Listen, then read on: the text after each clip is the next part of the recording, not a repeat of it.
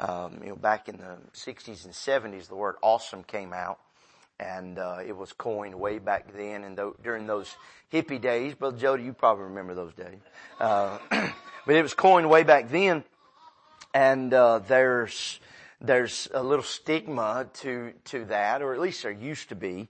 If you heard somebody say awesome, it was just the same as hearing somebody say, "Oh, that's rad. That's tubular, man." And so people in church, y'all ain't never heard tubular? I may have said it wrong. I don't know. I got it, see? Hey, I'm an old soul. Come on. You old folks, help me out here now. And so, it kind of got to where, if you said that, it was almost disrespectful in the house of God. And then it came to the point where it was adopted by a lot of the contemporary, more modern churches that, He's an awesome God. And so then churches like us, we said, no, we can't say that in church. That's disrespectful to God. And I can see that, but truly, there's almost a sense for me when I say that God is awesome. There is a sense for me that I'm at a lack of words. I'm at a loss of words, because awesome doesn't just mean cool or really neat, but it means it's full of awe, and it evokes awe. Awesome. Some is that part of that root that means it's full. And the first is, it's awe. And so we're full of awe. And I am in awe of God's amazing grace. And I'm thankful for it tonight. Just kind of weeding my way through some things. I told you this morning that I may be preaching out of Genesis chapter number 19. And I really don't know what gear I'll be. Now unless you've stood up here, you don't understand the gear ratio. You've got kind of grandma low. That's just up here talking, kind of conversationalist, and then you get on up there and you get into overdrive, and that's where you're preaching and babies get thrown in the air and things like that. And so, I'm just trying to figure out what gear really to get in. And, be honest with you tonight, sometimes as preachers, we wonder why in the world God would want something, and then we kind of in our minds look in the congregation. We say, well, they could probably use that. Not that we're trying to preach at them, but we try to figure out what God really wants and why He wants it. And so throughout the day, even just right after church, I was reading through this, trying to figure out why God would want it, and tried to talk Him and me out of it. Tonight I got to the church early, and I really don't know. And so I don't really know what God's going to give us. I got just a couple things written down here, based on a thought that I mentioned to you this morning. And so we're going to really be in Genesis chapter number 19. But I do want us to look back over in Genesis chapter 13 and reread verse number 12 and verse 13. We skipped these this morning, and so maybe we'll not reread them, but read them for the first time. And I'm going to try to be brief this morning or this evening. Of course, I tried that this morning, and it didn't work that well, but we'll give it another shot tonight. Verse number 12 of Genesis chapter 13.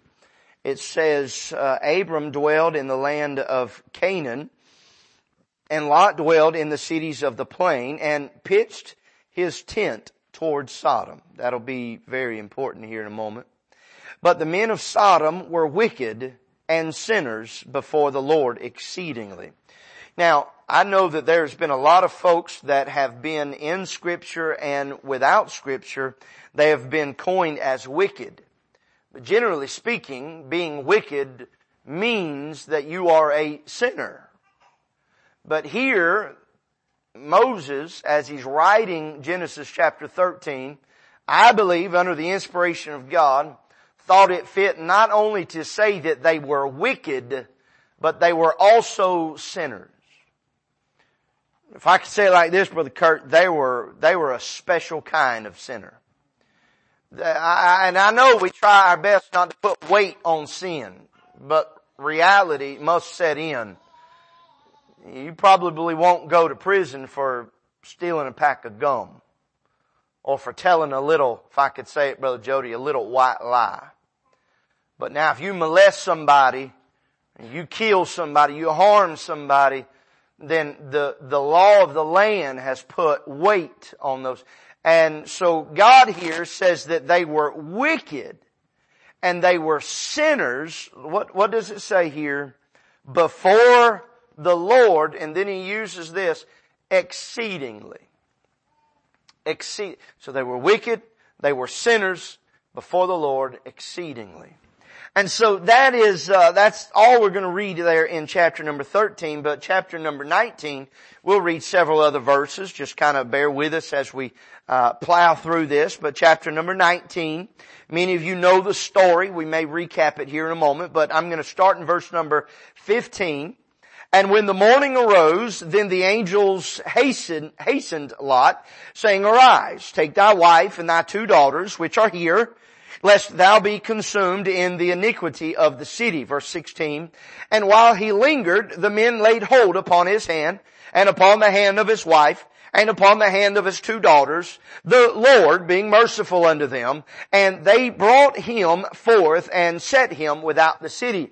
Now turn with me over to verse number 31, and it says, And the firstborn said unto the younger, Our father is old, and there is not a man in the earth to come in unto us after the manner of all the earth.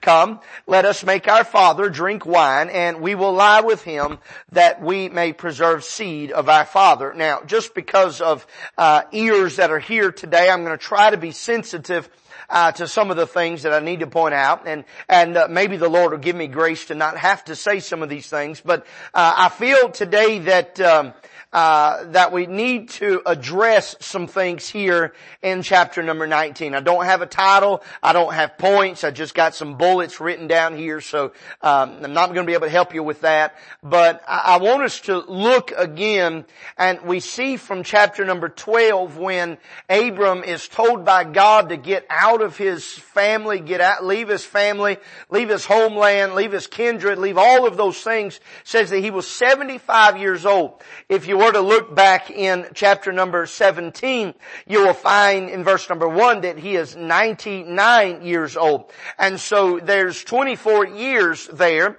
If we turn the page again and we look in chapter number, I believe it's chapter number 21, we find that he is 100 years old. So there's between 24 and 25 years span from when Abram left it all and began to follow God until now in chapter number 19, chapter of Sodom and Gomorrah. And we find here that these years have passed, and if we understand Scripture right, generally one chapter to the next oftentimes is quite a few years. And so we find just several, matter of fact, maybe 7 chapters between chapter 12 and 19, and there's been up to 25 years that have passed, Brother Terry. And in that 25 years, we see early on, we see in chapter 13 that Lot joined himself with the people of Sodom and Gomorrah. So let's be conservative in this and say that at least for 20 years, possibly 24 years, but at least for 20 years, Lot has lived in Sodom.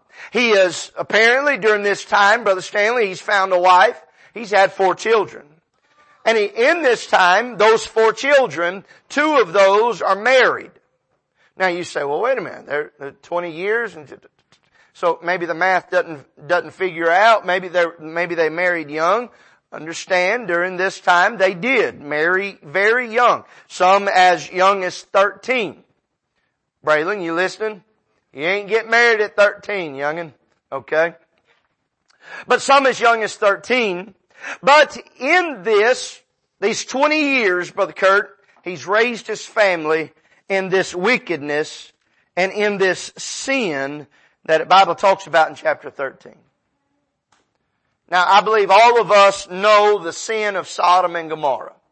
At this point, there's no need to recount that. But they open the door to the tent, there it is. And I'm not being funny, but if I could say it like this, every imagination that they may have had a little bit of that in it. If they had televisions, they turned it on, that's where it was. Had the radio, that's where it was. They watched the commercials, there it was. This sin was before them. Sounds an awful lot about how we're raising our children today. Somebody help me. Everywhere you turn.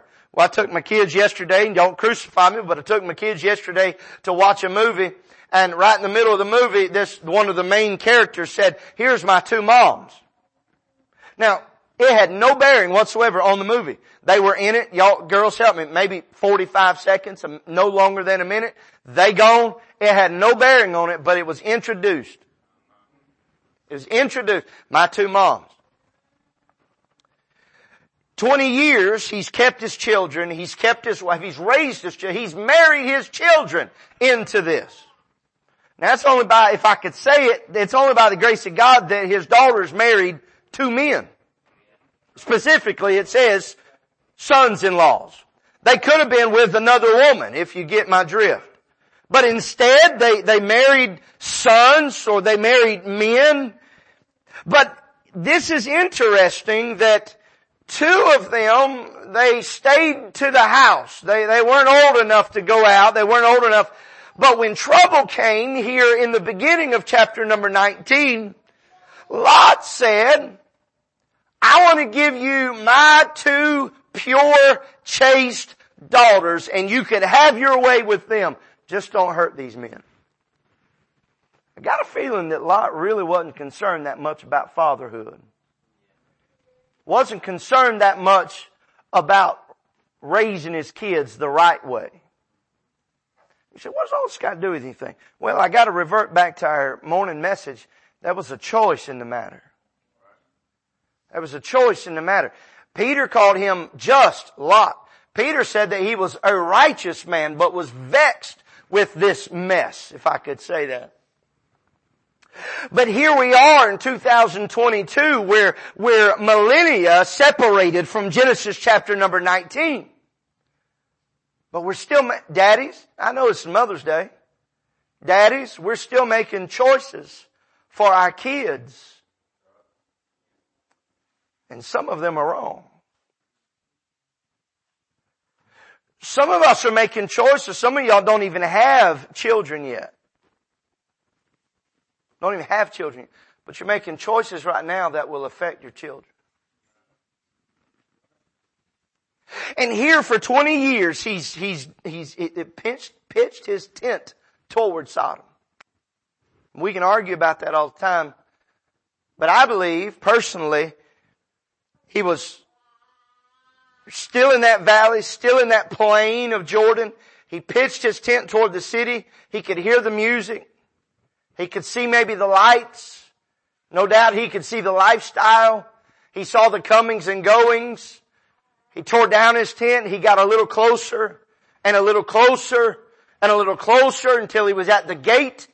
And the Bible kind of declares that he was a keeper at the gate. He was there inside the gate, and people that came and go checked in with him. And here he was supposed to be a just man, a righteous man, but he allowed the sin of this city or the city to vex his soul. The problem is, I'm not so tore up about Lot's soul. I'm tore up about his 4 daughters. He lost, Abby, all 4 daughters. The statement that I made this morning is just because someone comes out of the world doesn't mean they're in the Lord. There were 2 young ladies that got married, and they, with their husbands, heard their daddy's plea, "Come out, we got to go. God's fixing to destroy this place." And the Bible said there in verse number 14, "But he seemed as one that mocked unto his sons-in-laws." So we don't believe you. This word mocked, it almost carries the idea of being drunken. He said, "You're drunk. You're speaking out of your head. We don't know what you're saying is truth or not." And I'll tell you something. If we vex ourselves with the devil and then we try to suddenly become religious and suddenly try to speak the truth, that's the way we'll seem as well. He seemed as one that mocked, but listen to verse number 16. And while he lingered, they had just told Lot what they were going to do. Lot the night before just realized how wicked the men were. They were trying to break the doors down so that those men could have their way with the two angels that came into the city. And Lot is trying to give these wicked men their daughters. He finally realized. The angels smote those men on the outside. They were blind. They couldn't see. I believe let me see if I could find it again. He says, stand back. They pressed, verse 9, they pressed sore on the man. They almost broke down the door. Verse 10, but the angels put forth their hand and pulled Lot into the door or into the house to shut the door. Verse 11, they smote the men that were at the door of the house with blindness, both small and great, so that they wearied themselves to find the door.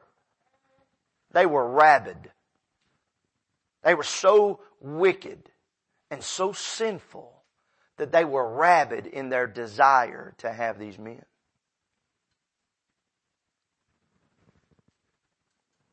But still, Lot lingered. What about it? He's already lost two of his daughters and his sons-in-law. He's already lost them, Kurt. They're not going. And while he lingered, while he tried to, I believe, Jody, he counted the cost. They're staying. Do I stay? While they lingered. The Bible says that one angel grabbed Lot by one hand, grabbed his wife by one hand, the other angel grabbed one daughter by one hand and the other daughter, and so here the two angels are walking out. There's 6 of them walking out of the city, and he takes them out of the city. They're free, they're set free, they're delivered from the judgment that was to come. There's a little bit of discussion there. And the angels say, okay, go on to Zoar. So they went to Zoar, but this is the goofiest thing. The reason they went to Zoar is because the angels told him to go up to the mountains. Lot said, I'm too scared to go into the mountains. Some beast, some wild animal will come and consume us. Can we go to this little city called Zoar? And they said, go on to Zoar. The very next thing that we see, Samuel, they've left Zoar and now they're back in the mountain where they were so fearful to be. And right there, the daughters, being raised up in this wickedness, being raised up in this vile atmosphere, they begin to think. They were free. They had been brought out of that thing. They had been delivered from all the judgment. Now, if we could say it like this, they've left the world behind them. And they've got a fresh start in front of them. But because of what they were raised in, they were still lost. The older said to the younger, hey, we're here in the mountains by ourselves. There's a city just right down the road. We're here in the mountains. We're never going to be able to marry a man. We're never going to be able to have kids. Let's get our daddy drunk and have kids by him. You see, I told you earlier, he lost all 4 children. All 4. And his wife. There's a whole other message in the wife. But he lost all 4 of his children. 2 thought he was a liar. 2 thought he was just a drunken, crazed idiot. 2 said, okay, Daddy, I'll follow you. This is where we're at tonight. This is where I really want to be. Okay, Daddy, I'll follow you. Whatever you say, I'll do it, Daddy. They look the part. They follow the angel. That's a whole other thing. This wasn't just Daddy and Mama grabbing them by the hand. This was an angel of God that grabbed them and took them to safety. But then they still devised this plan. They may have been delivered from Sodom and Gomorrah, but they were still in a place where they shouldn't have been. The original mandate, go in the mountains. But the Lord showed mercy on them. And so He sent them to Zoar. And now what is it? The Bible says. They're supposed to be in Zoar, Stanley. That's where they're supposed to grow up. It was a city, might not have been great, but it was better than Sodom and Gomorrah. It was a step up in the world, if I could say it like that. They didn't have as much sin and wickedness like Sodom and Gomorrah had. He could have raised his two daughters there and maybe had a chance, an opportunity to change some things and for them to really get their hearts right. But instead, because he couldn't figure it out, because he was fearful, he went to the mountain and he stayed. And he was there and lost his other two girls. They did according to their plans. One night the oldest, the next night the youngest, and they both had a baby. They call the name of one Moab. The Moabites. The other was Ben-Ami. And that's the son of Ami. The son of their father. And he became the father of the Ammonites. In Deuteronomy chapter number 23, maybe around verse number 5 or something like that, I got it wrote down. Verse number 3. Deuteronomy chapter 23, verse number 3. I'm just paraphrasing, I don't have it right here. But God said that the Moabites and the Ammonites, they shall not enter into the congregation of the Lord. They're vile. They're wicked. They come from wickedness. He said they're not going to be. And throughout, all the way through Ezekiel, the people of Israel fought with the Ammonites and the Moabites. Finally in Ezekiel, he says God's going to do this and He's going to wipe them out and they'll never be remembered anymore. His two daughters escaped the brimstone and the fire, but the effects of their lives had already set in. The effects of Daddy's choice 20 years ago had already set in. Their minds and their hearts, they were warped. Preacher, I'm confused. I don't really know what you're trying to say. Well, that's two of us.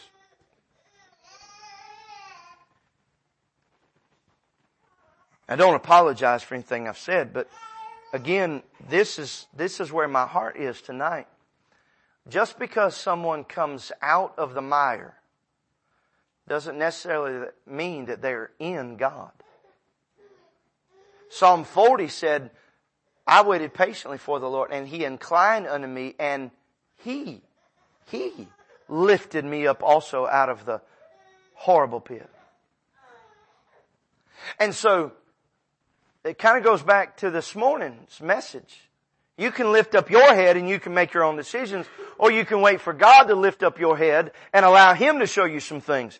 Here, these girls, they were out of all of the trouble that was happening there, but the effects were still there. They come out of the world. They essentially cleaned themselves up now, but they're not in Him. There's a lot of folks that they're trying to clean themselves up. They're getting out of the mire and they think they're okay, but they're not. Because it's not a working of God. This happens in churches. I'll tell you this. Several years ago at Camp Canaan, I don't remember what year it was, maybe 3 or 4 years ago, I was so scared. I think we had this happen during one of the youth services, but I feel like this was the night service. There were several people came down, and I don't know why. I do not know why kids like me. I don't like most of them, but these kids love me, and we go up there and hey, Brother Jamie, will you pray with me? Yes, I'll pray with you. Will you pray with me? Or somebody will see somebody praying. Will you go down and pray with them? And I'm like, there's 12,000 other people here. Can they not pray with? So it fell my lot, and I was down there and got down and prayed with one, and they said, I need to be saved. So I told them how to be saved. I prayed with them, asked them, yes, I got saved. Praise the Lord. I'm not making light of it. Please don't misunderstand me. This happened over and over again. I think it was like, there was at least 10 in this one particular service that got saved. And I got up and I was trembling, Samuel. I was trembling. Because I know what their mouth said. And it's not that I was doubting what happened. But I was so scared that they came down in an emotional torrent that was happening. And they just said the words. I knew that there was, I'm not saying that the sin of Sodom and Gomorrah was at home, but I knew that they were living in Sodom and Gomorrah. They were living in wickedness at the house. And they wanted to be clean. And they wanted what everybody else had, but to this day I'm afraid that raising was still on them. And they're not really saved. I don't know. I really don't know. But I got up and I looked at Brother Langston. And I did one of these numbers, Brother Langston. And man, so full of wisdom. After church, with those big gorilla hands. So I went up to him. He said, brother, don't let it bother you. He said, you've done what you could. He said, it's up to God from there. Because he knew. He had been there before. He'd ran a bus ministry. He'd had a bunch of kids say, hey, I want to be saved. And it was just words. Why am I telling you this tonight? No clue. Do I think it affects any of you in here tonight? I don't know. But I want you to know that tonight, not everybody that says they've come out of the world are in Christ. That's a scary place to be. Scary place to be. Because one of these days they're going to say, Lord, Lord, I love that echo. Have we not done many wonderful works in thy name? And Jesus may say to them, depart from me, ye workers of iniquity. I never knew you. These girls, they were saved, miraculously saved from destruction. But because of their, if I say it like this, their heritage, because of the choice of their father, their minds and their hearts were steeped in wickedness and in sin before God. And at the moment of a choice in their own life, just like their daddy, they chose the wrong way. Let's stand.